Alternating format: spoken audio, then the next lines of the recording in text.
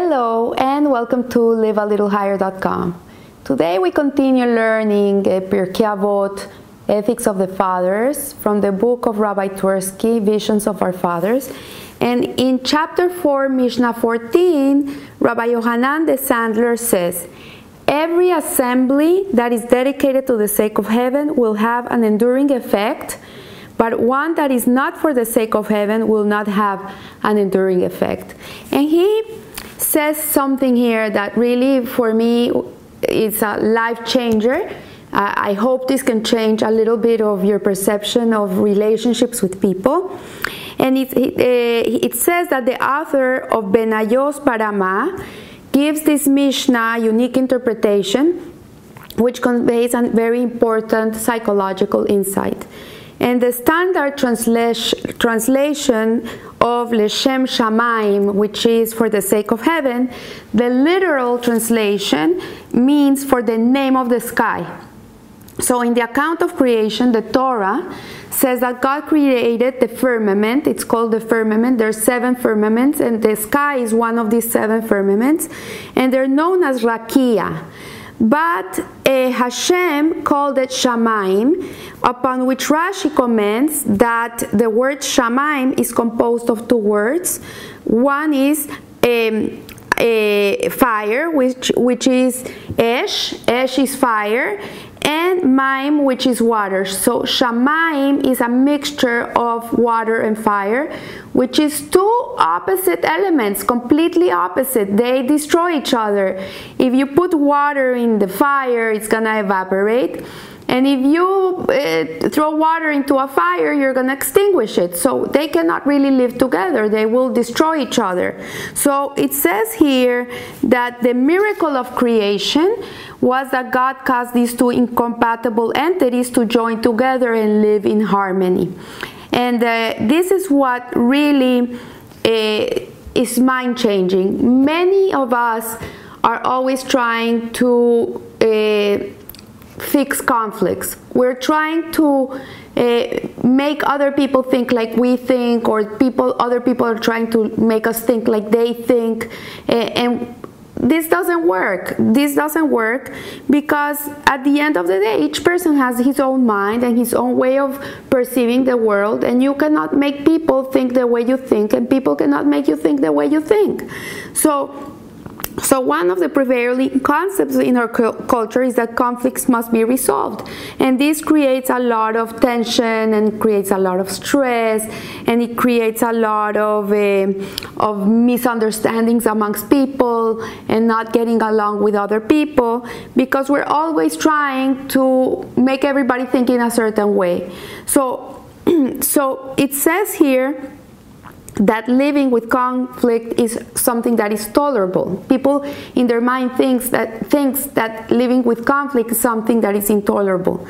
But here, the Rabbi Benayos of Barama, he teaches us that some clerics advocate dialogues between representatives of different faiths. They may also promote rotation of clerics, inviting rabbis to conduct services in churches, and inviting priests to come to the synagogues and make other people think the way they think, and make people believe that the Jewish religion is the right religion, and then the Christian religion is trying to make the Jews think it's the right religion, and the Islamic, the Muslim religion is trying to make the whole world think it's the right religion.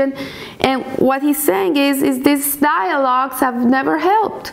The biggest wars are because of faith, of what people believe, and they're useless. They even create more hatred amongst people than they create tolerance and love.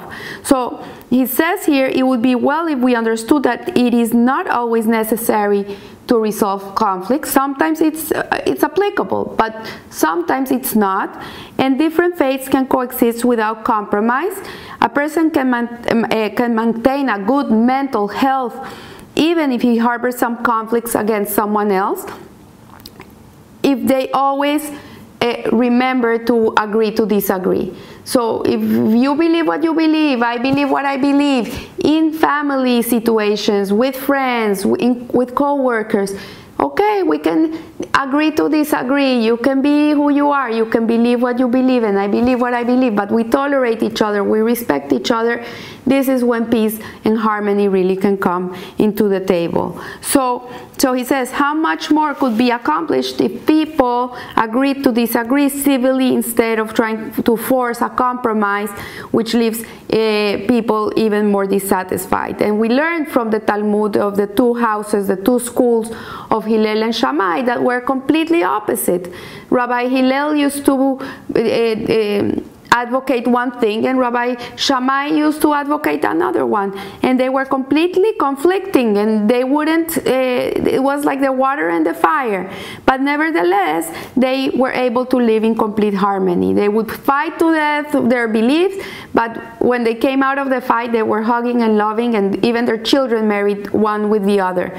So we can learn here that what the Mishnah is telling us is that Shamayim should be taking literally the name which God gave to heaven when He created it, and call it Shamayim, a composite of water and fire, and two polar opposites that tolerated one another and united in harmony to form the heaven.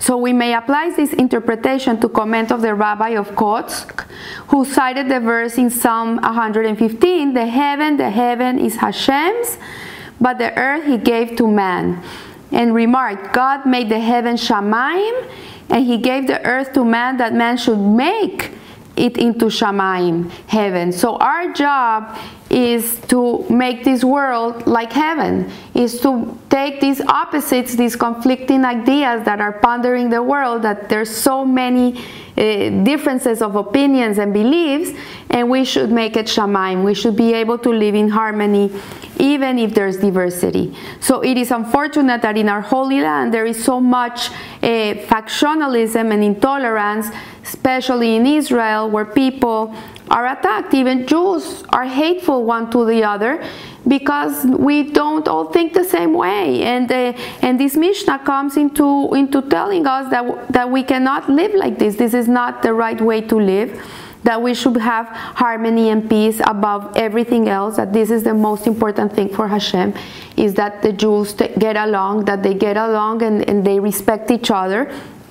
And it says that the secret weapon for the Jewish people really is unity. Hashem can live with diversity. He has no problem with it. He created everybody different. He created people of all colors, forms, shapes, beliefs, all types of people, but He needs the world to have unity, to have love one for the other and respect. And the Talmud states that even in the time of King Ahab, many Jews were guilty of the worst sin, which was idolatry. Nevertheless, they triumphed every war because there was unity amongst them. So the Torah states, I will give peace in the land, and a sword will not cross your land. This is a true blessing, to have peace even when not under attack from enemies. And the Mishnah therefore says that any assembly, any group of people that can be in harmony like Shamayim will indeed produce long-term results and will be blessed. So I leave you here, and remember, live a little higher. Thank you.